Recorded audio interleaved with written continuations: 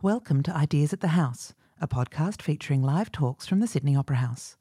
I'm Edwina Throsby, the head of Talks and Ideas, and the episode you're about to hear was recorded at Antidote Festival in 2019.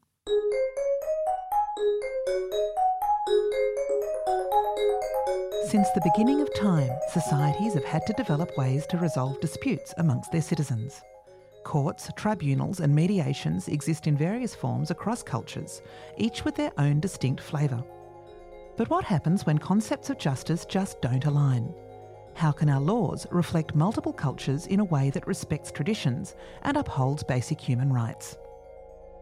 In this thought-provoking panel, Kimberly Motley, an American lawyer working in Afghanistan, the Indigenous writer Melissa Lukashenko, and Peter Blood, a restorative justice practitioner, come together to interrogate the very concept of justice and how we can make it work for everyone. This session is hosted by lawyer and broadcaster Larissa Behrendt. Well, good afternoon, everyone, and thank you for joining us for this panel on unlocking justice. I'm Larissa Behrendt. I'm a professor at the University of Technology, Sydney, and the host of Speaking Out on ABC Radio. I'd also like to join in the acknowledgement of country and pay my respects to the Gadigal people of the Eora Nation. Well, this afternoon we've got a very special conversation. We're looking at concepts of justice, and it means very different things to different people, often based on our own experiences within society and its institutions. So we're going to unpack and deconstruct and reframe what justice might mean with a panel of three exceptional women who I'll introduce to you now. On my furthest left is Kimberly Motley. She's a lawyer, an author and a human rights advocate. She became the first foreign lawyer to practice in the courts of Afghanistan. She's also the author of Lawless, a lawyer's unrelenting fight for justice in one of the world's most dangerous places. Next to her, Melissa Lukashenko is one of Australia's most powerful authors, an Indigenous woman. She is a writer of fiction and non-fiction. She is also one of the founding members of Sisters Inside. Her novel, Too Much Lip, was recently awarded the Miles Franklin Award. Peter Blood is the chair of Restorative Practices International, a not-for-profit independent association that supports the development of restorative justice in schools, prisons, workplaces, organisations, families and communities. So 3 very different and important and powerful perspectives to shed some light on this topic of justice. And I'm going to start with a general question, maybe just to sort of position us in each of your worlds. And maybe starting with you, Kimberly, I wonder if you could talk to us about what your idea of justice is, particularly based on your personal experiences and how that's shaped the way you see the world. Mm-hmm. Well, thank you all for coming and thank you for having me. I'm really excited to be here today. I would say sort of my general concept of justice that I see sort of my clients striving for is a way for them to be made whole after they have been affected, usually by some type of criminal act or even sort of some type of commercial issue that happens with them. I don't really, to be honest, subscribe to justice in terms of my striving for that for my clients, because I feel like it's a very abstract, unattainable, unrealistic goal for a lot of my clients to reach for. And so how I choose to work and how I choose to educate my clients is it's my job as their attorney to strive for what is available to them within the confines of the law. So I call that justness, as that I'm fighting for justness on behalf of my clients, which is more about the legal realities that are available to them. I'll just move to you, Melissa. The concept of justice within the Australian legal system is very narrow and applies to a very small number of people, in terms of the fact that many Aboriginal people feel that they can't get justice within that system. You speak very broadly in terms of power dynamics within the Australian state. You think very deeply about class differences. From your perspective, what do concepts of justice look like to you? Well, I think true justice would have several key components. It would have economic justice, for one thing. You can't have a country where people are sleeping on the street and where children are going hungry and say that you live in a just society. I'm here with the festival, so I'm staying at a 5-star hotel. And I was at breakfast this morning, and I'm not paying for it, but breakfast is $42 at this hotel.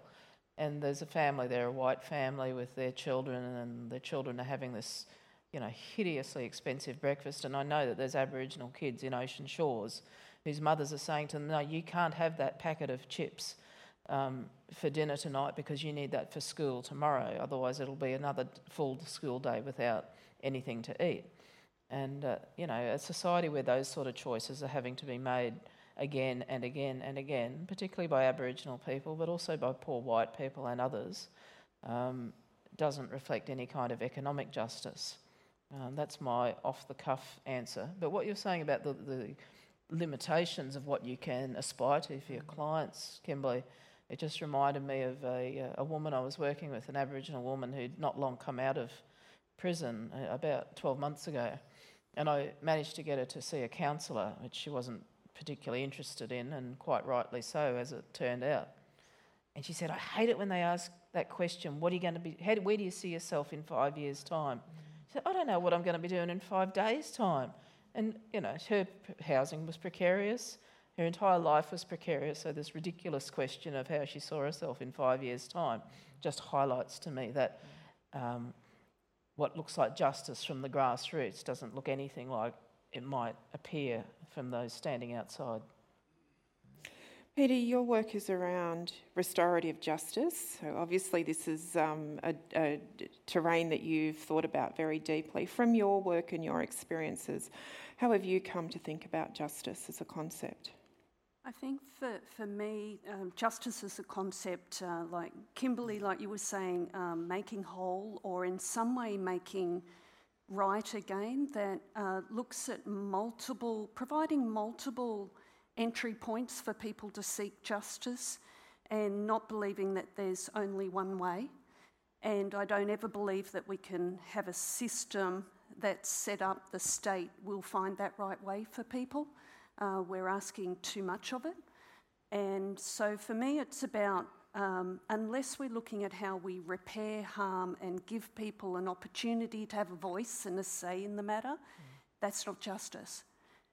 So how do we create that at the right time when people are ready, if they are ever ready for that dialogue? That's probably what justice means to me. It reminds me of a famous quote, I think, was it Stanner, Larissa, who said that the purpose of Aboriginal ceremony, which in this context is a form of legal redress, is to unite hearts and restore order.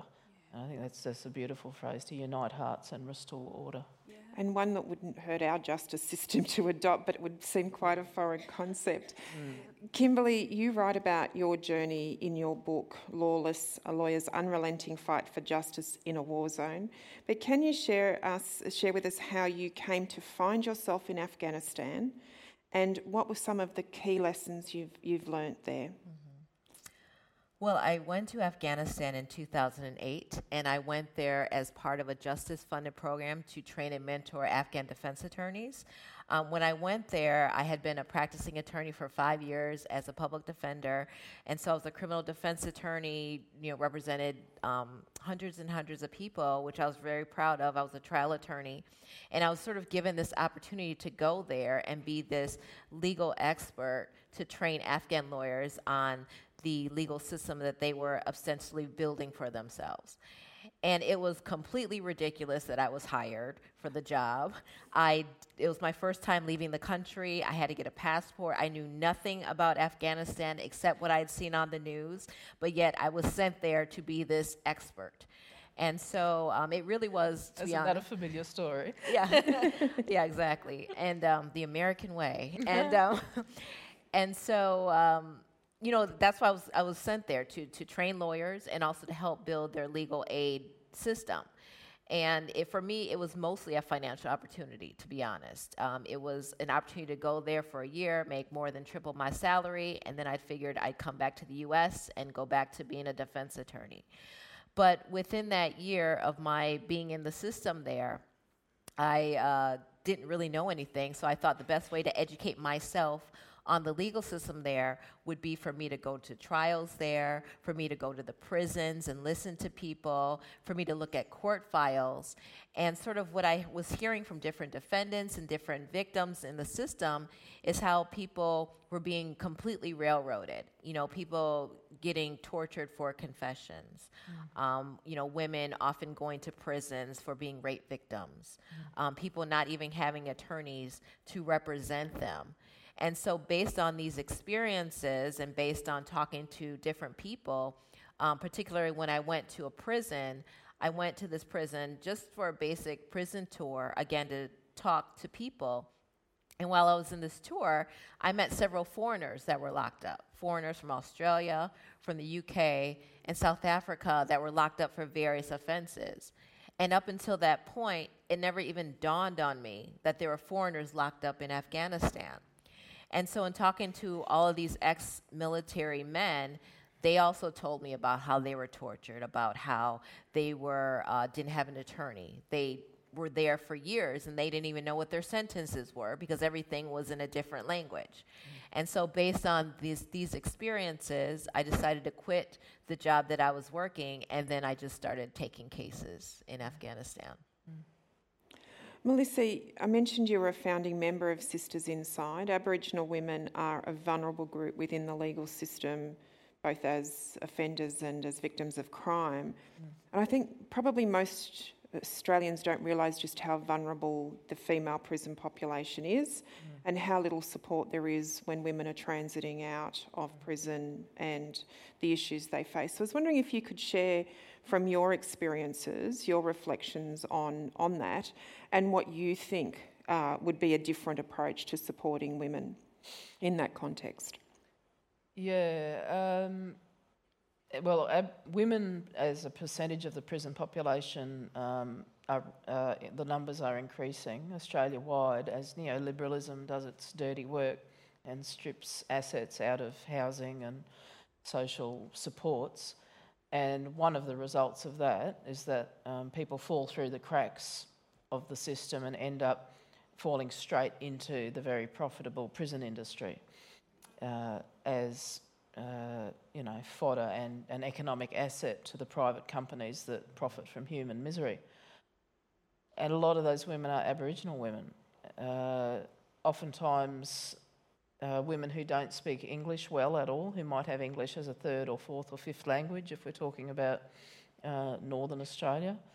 And even if they do speak English and, say, are in southeast Queensland, where I'm from, women are leaving, usually, environments of poverty, going into prison and returning to environments of great poverty and sometimes of great violence as well. So they're caught in a revolving wheel. But what can be done is that resources, instead of being given to huge NGOs that have no idea how to work with Aboriginal people and wouldn't know a blackfellow if they fell over one on a moonless night, is you can fund community grassroots organisations that actually know the culture that people are coming out of and understand the language that people speak. And so what we have in Brisbane is the Yanga program. Yanga is a Yugambeh word, it means get up. And Netaree Mabo, granddaughter of the famous Eddie Mabo, along with a couple of other staff, runs a simple program where at-risk Aboriginal girls and young women get together once or twice a week and do art. A lot of the girls are interested in painting, and what the girls have done in this program that's been running for about 3 years now, they have a safe place to go to a couple of times a week. They build positive peer relationships. They get mentored by Netta and some of the other staff, and the artwork gets sold at an annual auction, and the girls use that to go away somewhere. And they've gone to the Northern Territory. They've gone on a trip to the Barrier Reef. These are girls from the most desperately poor families who would never, ever, ever have a chance to go outside the state or to take long trips like that. And they have got all these benefits from a simple program that would cost maybe at most $100,000 a year to run. And the number of prison years saved and lives saved is astronomical. So that's what can be done in the short term. Peter, what fundamental rethinking can restorative justice processes offer our legal system? And in sort of thinking about your work in that justice space, I wonder if you can also talk about what benefits it can have for victims of crime. Yeah, I think firstly is that we've got to think more broadly than the justice system to actually resolve our issues and get back to, because I'm a firm believer that our communities, when they're supported and empowered, they actually do have answers and they have solutions if we can work with that. And Melissa, I've experienced the same thing of going into APY lands, being sent in there to offer a facilitated process for the desert community in Central Australia. Yeah, for Aboriginal women, and taking the time to meet with women and have coffee with them and saying, you know what, your mob might think we want black facilitators, but we actually want white facilitators, because then we can actually trust the neutrality of a process and we're not being asked to facilitate our own issues because it's too complex for us. But that was that group of women. And I think, so if we look at what restorative justice can do, it's about going to our communities, it's about finding out what they need and that we find a process that works for them, and we wrap around the supports that go with that, because restorative justice on its own is a circuit breaker. It can start the healing process, but there has to be a whole lot of work that goes from there. And we also have to start to think about how we start to apply this work. So I'm a firm believer in breaking that school to prison pipeline that we see, poverty to prison pipeline that we see, and actually starting to go back and empowering our students, our educators in what can we do when there's conflict and harm happening. And can I just add to that real quick? I think restorative justice is so important because what a lot of people don't realize is the vast majority of people that go into prison are going to come out of prison, over 90%. So you have to think about what type of person do you want to come back into society? Do you want someone that's just been locked away and forgotten and punished? Or do you want someone that has sort of been through some type of rehabilitation, perhaps gone through restorative justice with the victims? And I think that's so important, not just for the perpetrator or the victim, but for the community at large. Yeah, and healing, because we know in our prison system we have so many victims of crime there, or the women who are in domestic violence situations who that is respite for them. An opportunity to be safe, have a bed, get clean. There's so much more we have to do. So much more. Yeah. Kimberly, I'm really interested in your approach to law as an advocate. I'm a lawyer myself, so perhaps this is of particular interest to me, but I think it's really interesting that in some contexts you use perhaps fairly unconventional solutions to a problem because the law's not quite fitting into the situation. In other circumstances, you've sought to reform the law. And in other circumstances, you actually dig deep into the black letter of the law and find those laws that are underutilised. So there's a whole range of ways, different ways in which you seek to use the law as an advocate. And I was wondering if you could talk a little bit about how you see that that role as an advocate, and whether the law is a sword or a shield. When do you break the laws and when do you stick to them? Okay. Well, I mean, I think that's a really good question. And what I have learned is how flexible and creative my practice has become. For instance, in Afghanistan, it is the Islamic Republic of Afghanistan.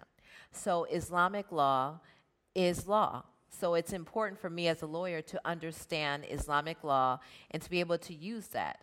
And for instance, if I'm representing a woman who is raped and is charged with adultery, which that happens quite often in Afghanistan. Well, according to the Holy Quran, I was able to find a chapter and verse, which isn't a secret, that says that you need 4 eyewitnesses to come to court. There's never 4 eyewitnesses to come to court. And so, but I'll bring that up as a means to argue on behalf of my client to say that if there aren't 4 eyewitnesses, therefore you cannot find them guilty, and that has worked. Now, when I go to Cuba, and according to the law, it says that a defense attorney can never have as their defense something that basically says that the government did something wrong, because essentially you're committing sedition as an attorney. So you have to, so then I may argue that this particular police officer specifically did something specifically wrong, as opposed to attacking the institution. And so for me, I find in Afghanistan and wherever I'm at, because I practice now, thankfully, all over the world, is that law to me and sort of my cases are very musical in a lot of way.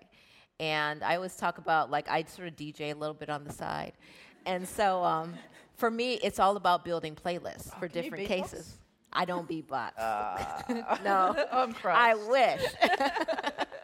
I'd probably horrify my kids if I beatbox. But for me, legal practice is very musical, and it's about building different playlists for different cases. And so my job as a lawyer is it's not about me, it's about my clients and what's the best for them.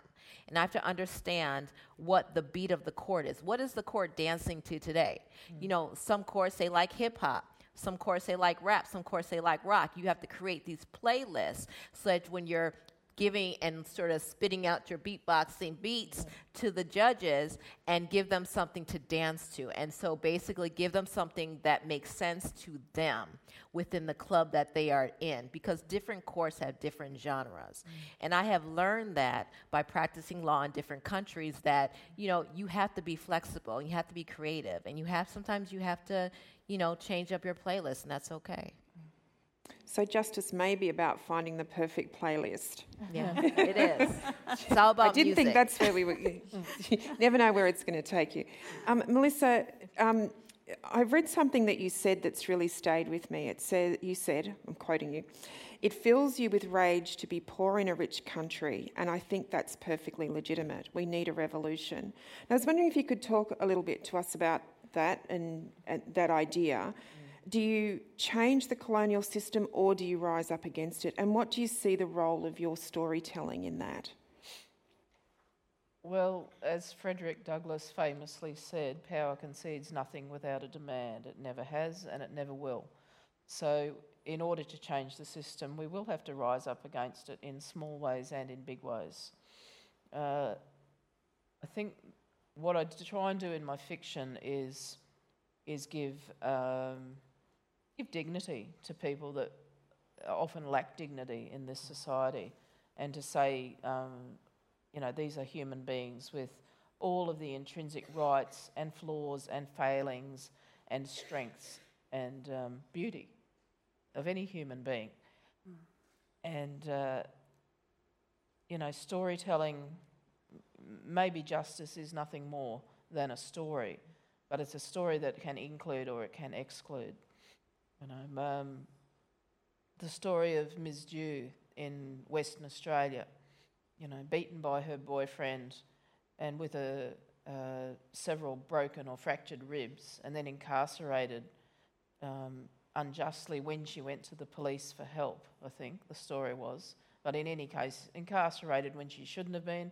That's right, unpaid fines, picked up for unpaid fines, and who died in custody as a result of those two things: gender-based violence against her and systematic racism against her as an Aboriginal person living in poverty.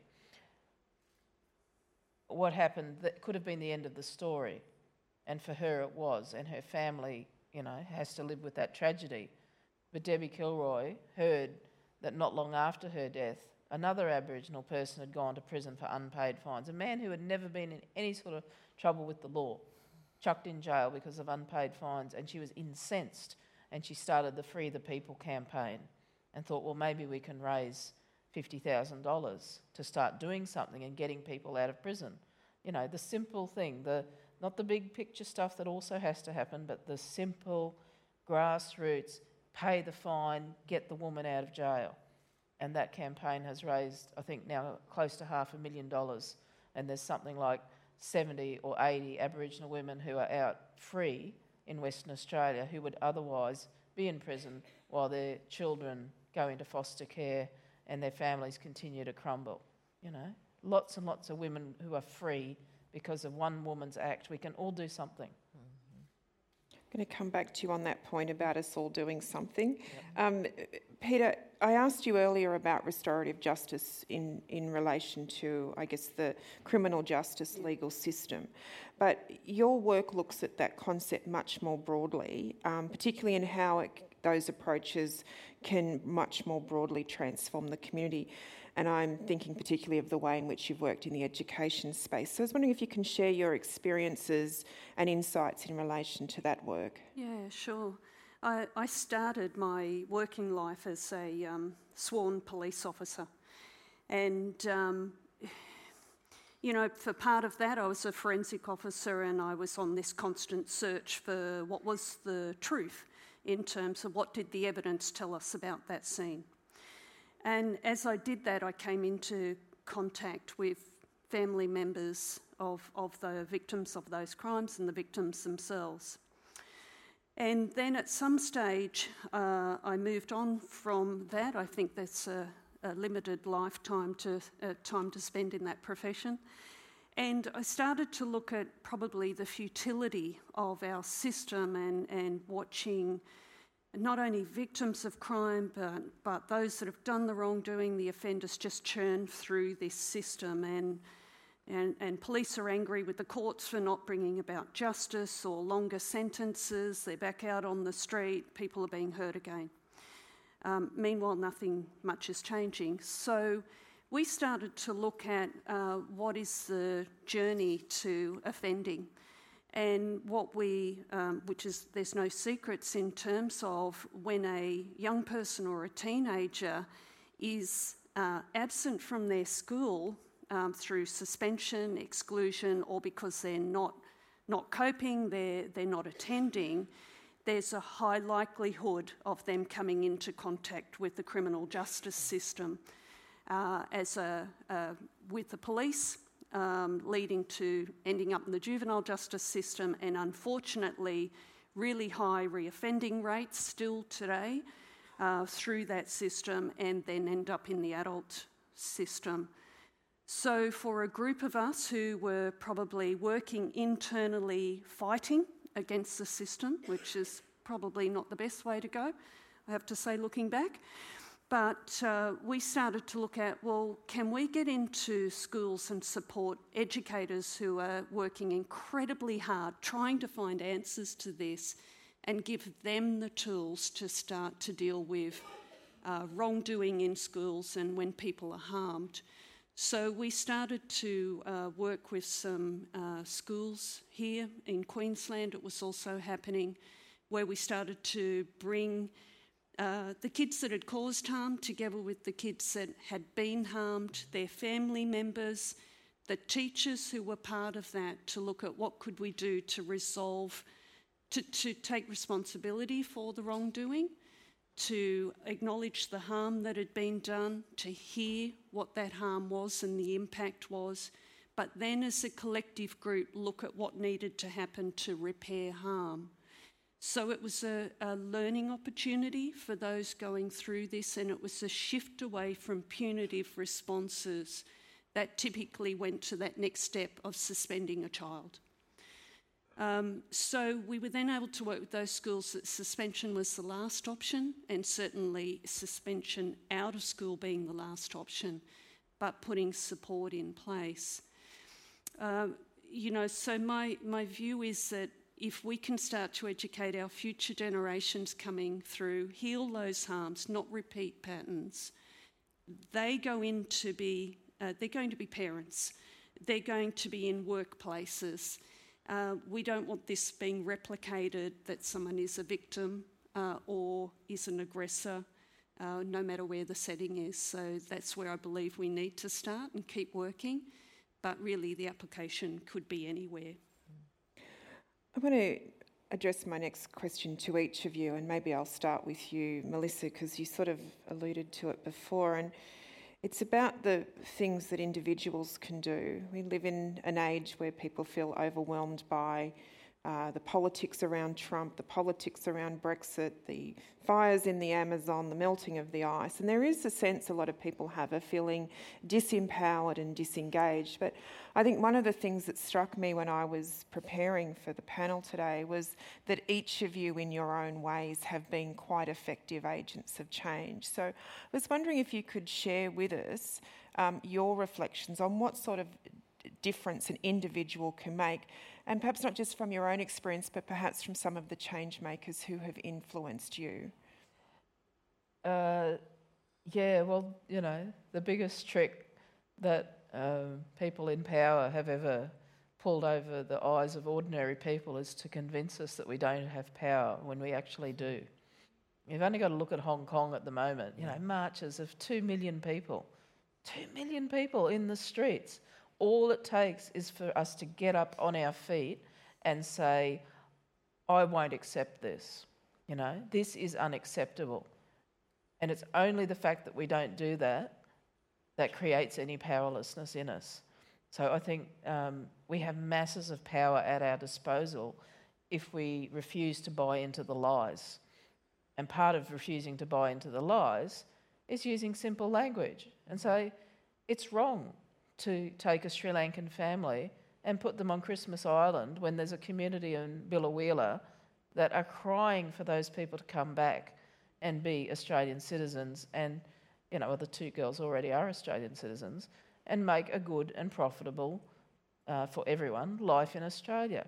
You know, it's wrong that large international companies pay no tax while people on the dole are struggling to find a can of baked beans to eat.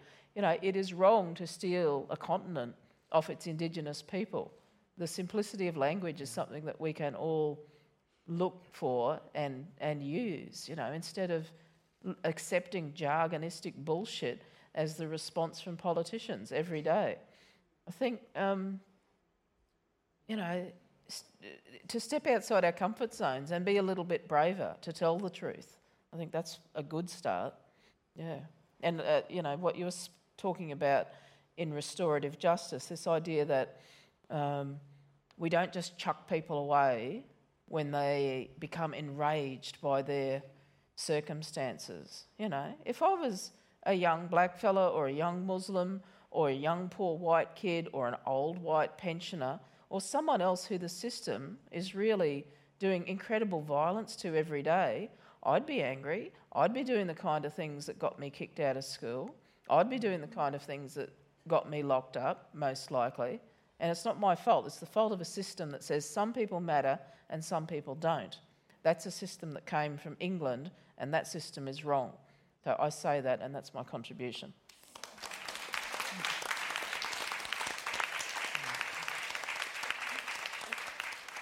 Kimberly, from your experience, what is the ability for individuals to make change? And if that's also something you can share with us, the change makers who've influenced you. Okay. Well, I agree with 100% with what Melissa said. And I think to start off of what you said, the beginning, what you said, which is to recognize the power that we all have as individuals and accept the power that we have. The fact that we're all sitting in this beautiful theater, you know, being able to leisurely talk freely, listen freely, without being attacked by our governments. We all hold in this room a certain amount of privilege. And people died for that right. People shed blood so that we could do that. Exactly. And let's not forget it or take it lightly.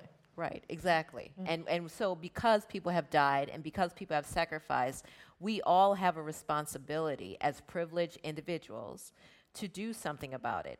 It's nothing to be ashamed of to be privileged, but you should be ashamed if you're not doing anything, frankly. And so what I always tell people when they say, well, what can I do? I think it's important for everyone has sort of their different skill sets. Like my skill set is fighting the law. My skill set is being able to talk about the law to people in a language that they understand and to take cases to court. I'm not a person that's going to go march. That's just not who I am. But maybe that's something somebody else can do. You know, if you're a person who, you're a consumer, you have the right to, like you said, to not be a consumer for companies that are being horrible to the environment or horrible to the larger community. you can do that. You can make those choices. Every day we make choices of how we choose to protest or how we choose to, what I call, be a global investor in human rights. And I think and putting things on Facebook and Twitter, that's just not good enough, okay? Unless you're a child, okay? And you need someone else's permission to leave the house, then yes, that's good enough. But I always tell this story. I would often go to the prisons in Afghanistan. And like I said, I always tell people that I'm a global investor in human rights. And I would go to the juvenile prisons. And I remember coming home one day and talking to my kids, and 2 of my kids are here with me in Sydney. And I was telling my young daughter about how, the girls in prison, she was asking about the little girls, like, what do they do all day? And I said, well, they just talk, and they don't really have any toys or any dolls or any jump ropes. And so a couple weeks later, when I was about to go to Afghanistan, my daughter Chera, she gave me a bunch of her toys and asked me to take them with me to Afghanistan to give some of the girls in prison so that they could play with the toys. And that's how she chose to be a global investor in human rights. That's how she chose to give back to the community in a way that was within her power. And I think that's important for us as a large community to figure out what can we do, whether it's educating somebody, whether it's money donations, whether it's, like I said, being good consumers. But there's a wide variety of things that we all can do on a daily basis to show that we have the power to change things. And like you said, I think we're definitely seeing that in Hong Kong with, what's happening there. And we have a responsibility to fight. One of the Aboriginal Bundjalung elders once said to me that it's actually not all that hard. What we need to do is everyone needs to look after their own family and do a little bit more. If everyone did that, we would be right. If everyone looked after their own family and just did a little bit more. And of course, if the government started making sensible policies around housing instead of treating housing as a kind of cash cow for the investor class. Peter, your thoughts on what individuals can do as agents of change? I've just got to echo Kimberly and Melissa, and it's not, not thinking we can't make a difference. We can. Sometimes we don't know our own power and the difference we make to another individual's lives. And I look at schools and say, you look at kids who continue through, and they often look at one adult. That was the safe constant there that kept them going. One person can make a difference to one person. But I also look at, I walked away from policing pretty disheartened that we had a restorative justice unit and clearly we weren't the right fit for our organisation at that time. And with that, I looked at, well, what am I going to do? I've no longer got a platform to make change. So I connected with one person that wanted to have a conversation, and that ended up in one school, and that ended up in an entire country of schools and international from one conversation and going, I'm up for this and I'm open to this. And we're all up for this. We really are. Yeah, it makes me think of my friend Kate Grenville, who wrote The Secret River, and in her memoir, Kate talks about having a troubled childhood, including a father who tried to strangle her, she thinks. She's not quite sure, but she has a memory that her father tried to strangle her or drown her in the bath, I forget. But she had an aunt, and she lived with that aunt, I think it was for a period of a year or 2 years. And because that aunt loved her and showed her what love was like, Kate went away with the knowledge that she was lovable. So it doesn't even have to be someone constant throughout a child's childhood. And you never actually know how much you touch someone. Exactly. You don't know the positive impact that you can have. So sometimes the small things can be more meaningful than we think. And, no one makes a list of all the positive things. No one makes a newspaper saying, oh, we stopped this happening, or this didn't happen today. Of course we always see the negative because that's what news is. But if you look at the rights that have been won in the last couple of 100 years worldwide, and particularly in the last couple of decades. You know, the rights around unions, the rights of women to work and to participate in different ways, the rights of disabled people to be recognised as people, you know, who can engage in society in different ways. All these rights have been fought for and won because power concedes nothing without a demand. And we've demanded and we have won all these things. It's important to remember that. I'm just about to ask my last question to the panel, and I'm flagging that because there are microphones downstairs and upstairs, so if you have got a question to ask, you can maybe start making your way over there now. My final question to you is, I did in conversation with Tony Birch recently, and one of the things he observed was that in the Aboriginal community where there is so much need and lack of opportunity and hard issues, it often falls to the women to pick that up. That Aboriginal women, although they're the most oppressed within the society, carry the heaviest load. And it struck me that this was a panel with all women, including an Aboriginal woman. And I thought my final question to you would be, it's not easy for anyone to stand up and advocate for the rights of others or to advocate for change. And it's particularly not easy for women, whatever their background, to do that. And I just was wondering if you could share with us, I'm very interested in this idea of the resilience of the people who fight the fights, and sort of acknowledging that personal well-being and respecting that and nurturing that in our leaders, particularly our women, is really important. So I thought you might each give us a little bit of an insight into how you look after your well-being and your resilience so that you can keep fighting. And I'll start with you, Peter. I've got to be honest because my partner's eyeballing me right at this moment. I haven't done a very good job at looking after myself.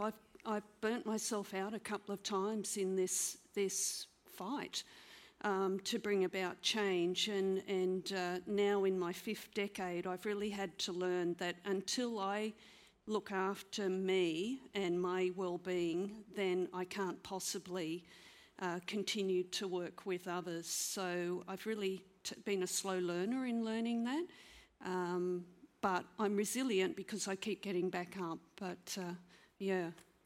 Kimberly?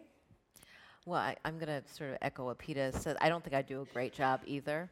I was actually talking dinner last night with Denise Ho, and she's sort of, I recommend going to see her talk as well. She's one of the main people on the forefront for the fight that's happening in Hong Kong. And we were talking exactly about this. And, you know, I just download a lot of music. I have a lot of playlists. You know, I don't know. It can be tiring, you know, because there's so many issues that are happening in so many parts of the world. And for me, I really take it personal. Like when I take a case, I really sort of dive into it. But I guess one thing that I do is I try to make sure I value my sleep. And I know that sounds simple, but I just make sure as much as I can that I have the most comfortable sleep that I possibly can, because that's sort of my time, my meditation time. And so that helps a little bit, I've found. I know that's boring. Sorry. Value my sleep. It's the boring things that actually make a difference. Yeah. And Melissa? I seem to sail through with sense of humour, connection to mob. My friends are great. And I don't work too hard. I work in intensive bursts, you know, but it's pre-Cook, you know, the Aboriginal civilisations, we had a long time to work out how to live, how human beings could live intelligently on the planet. And Professor John Altman's research shows that in the fertile parts of Australia, Aboriginal people generally didn't have to engage in work-like activities for more than 3 or 4 hours a day, as in, you know, digging for food, fishing, you know, hunting, harvesting. And I've always taken that as my benchmark, so it's rare for me to work more than 4 hours a day. I want some of that. Yeah, we all want that. And I sleep like a baby. Well, we can throw open to some questions, and we're a bit blinded by the light here, so I think there's a microphone downstairs and upstairs. Is there anyone who's got a question for the panel? Or anyone who can beatbox.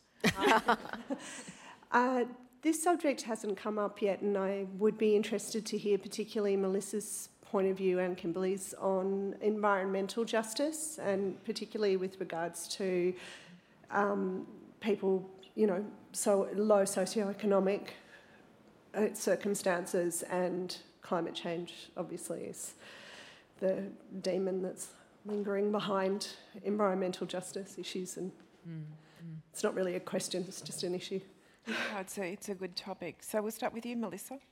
Yeah, I remember going into Boggo Road Prison in about 98, something like that. Could have been 94. Anyway, in the 90s. And I was briefly running an art class in the prison, providing a space for women to do art. And there was this young Aboriginal girl there.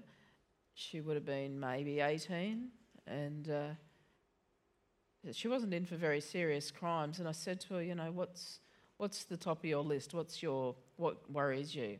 And this girl said the environment. She's locked up, she's young, she's poor, she had, not much going for her. I know she's ended up okay. She's outside and she's working, and obviously much older now, but I was always struck by that was her key concern.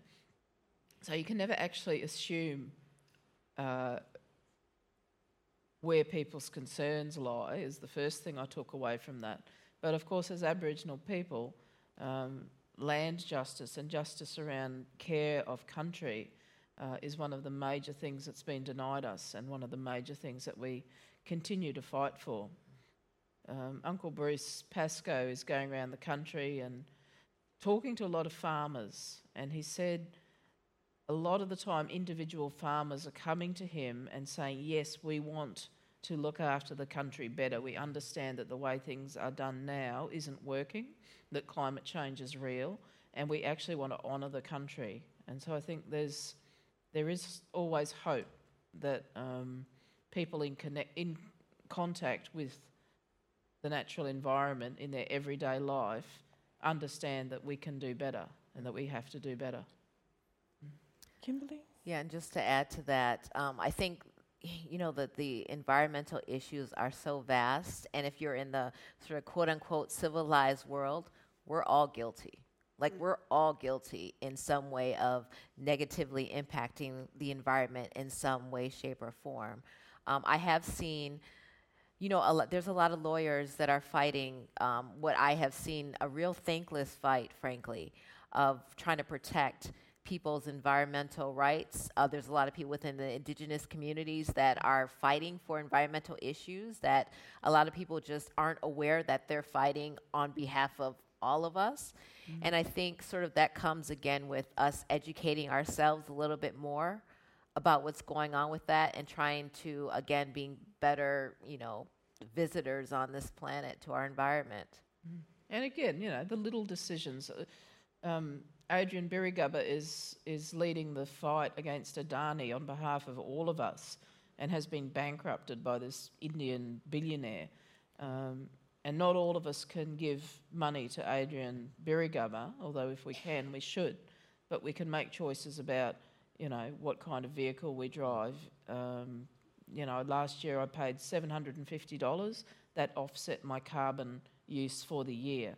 It's not ideal, but it's a hell of a lot better than not spending any money on carbon offsets. Yeah. Did you want to add anything to that? No. Okay, let's go for another. Is there any questions up the top? I can't see anyone there. No. Yep, well, we'll come down. Yep. Hi, just wanted to ask, in terms of doing your bit every day on a day-to-day basis, how do you combat, in terms of educating others and educating yourself, how do you combat the kind of, I suppose, oversaturation of issues?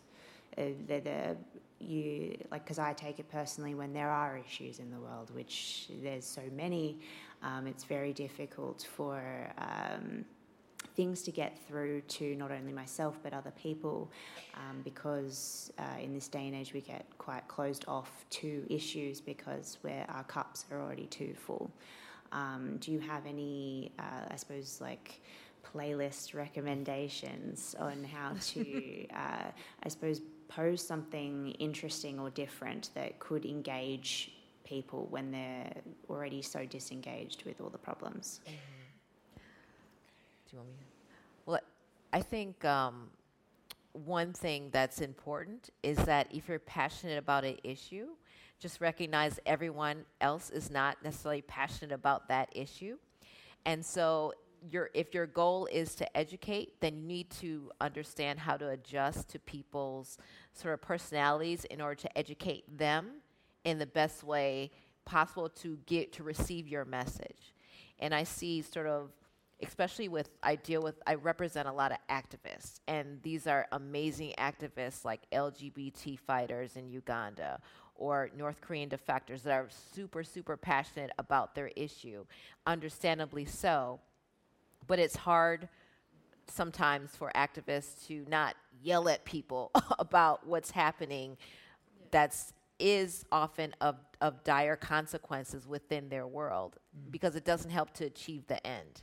So what I recommend is just to really find out what you're passionate about, understand your parameters, understand that, frankly, you can't do everything. Find out what your strength is and use that to be able to share your message in the best way possible, but understand what your goal is, if that makes sense. Because your goal often shouldn't be being the smartest person in the world, in the room. Your goal should be, I want to achieve this end. Like, I want maybe them to donate towards this cause. I don't want to bore them to death and then they feel like, then they walk away, So that's what I find works for me. Yeah, and I would also add to that and say there are a lot of good things happening. It's not all doom and gloom. So how do we acknowledge what is working and start to have that conversation about what's perhaps not working so well or that we can do differently, so we can invite that listening for what we might be about to talk into, but it's pick the audience as well, really is.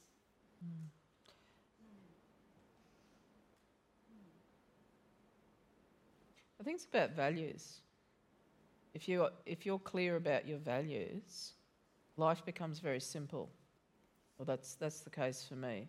Because I understand Aboriginal law and I understand what justice is in that context, I have a blueprint for how I approach my life, for how I approach parenting, for how I approach everyone who I meet. It means I meet everyone as an equal. And life becomes, like I said, very simple, very easy. And when you see people being treated badly or as less than, then you know that you have to do something. You can't always do something, but you know what's required. So I would say, what are your values? Become very clear about your values and act accordingly. Still don't think we've got a question upstairs. Poor eyesight. But I think we've got time for one more downstairs, at least. Mine's very quick. Why is truth seen as a crime these days, in particular in relation to Timor, Assange and Snowden? Truth seems to be the evil thing in the room. Well, I don't think that's a modern thing. I think truth has always been contested and attacked. Maybe the fact that it's seen as a crime these days is because people have been freer in recent decades than in previous centuries, if we're talking globally, to actually have a voice. I don't know. What do you think, Kimberly? That's a deep question. It's a good question, but it's a deep question. Should be having a cocktail drink. But I don't know. I mean, I do think that's depressing to me. I have to admit how there's, whole generations of kids that are learning that it's okay to lie. And I think that's sick that that's happening around the world. But again, it goes to what you're saying about our values and about what we have a responsibility ourselves to do as individuals to to honor truth and to try to, perpetuate the truth. But it's hard. I don't know why truth has become a weapon, but unfortunately it has. And I'm hoping that the tables turn. But like I said, it's our responsibility to stand up for it in any way that we can. I mean, as an Aboriginal person, the Australian history has been a giant fabrication for 200 years, and now some of the truth is being more widely shared, more widely known and more widely acknowledged. So to me, it's not a new phenomenon that lies have been weaponised against people. I think it depends what you've got to lose. One of the things, my book's sold out, unfortunately, so none of you can race out and buy it from the shop here, sadly, for you and for me. But, one of the inspirations for Too Much Lip was this spirit of defiance in the women coming out of prison and going back into prison and those working with them, some of whom are ex-prisoners themselves. And it's like, we don't care what you think or what you say because we have nothing to lose, so we're going to tell the truth.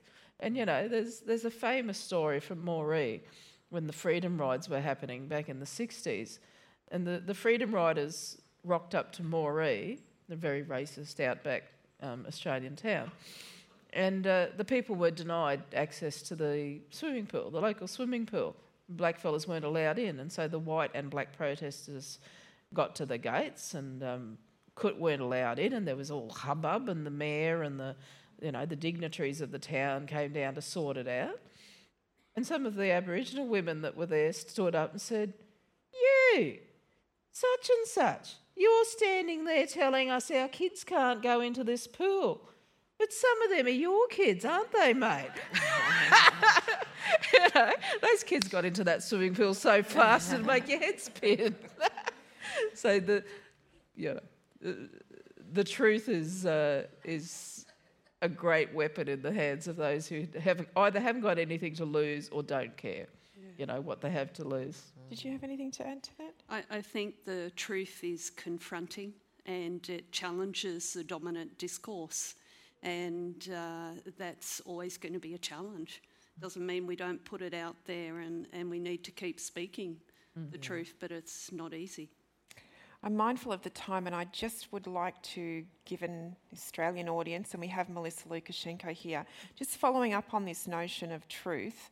Obviously, one of the things coming out of the Uluru Statement, the idea of Truth Commission and telling the truth, is that something that could lead to justice? I think it's a part of justice, yeah. As in South Africa, not everyone will listen, but it's certainly a lot better than a school curriculum and a national conversation that pretends that there was no war and there were no victims and let's all hold hands and be happy little Vegemites.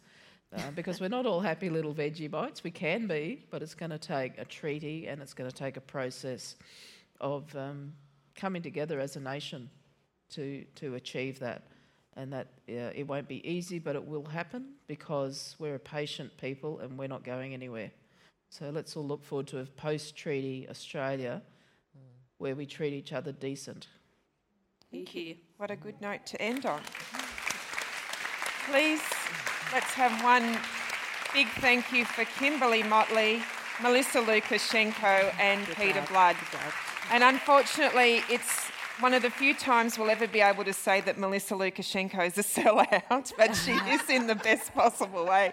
However, Kimberly's book is available. Are you selling books too? Yes. I believe so. You can go and get some books signed if you like, and I'm sure Melissa will be out there if you've already bought one and need one signed. Thank you so much for being here today. Thanks for listening, and please rate and review Ideas at the House in your favourite podcast app. You can also listen to more Sydney Opera House podcasts at sydneyoperahouse.com/podcasts.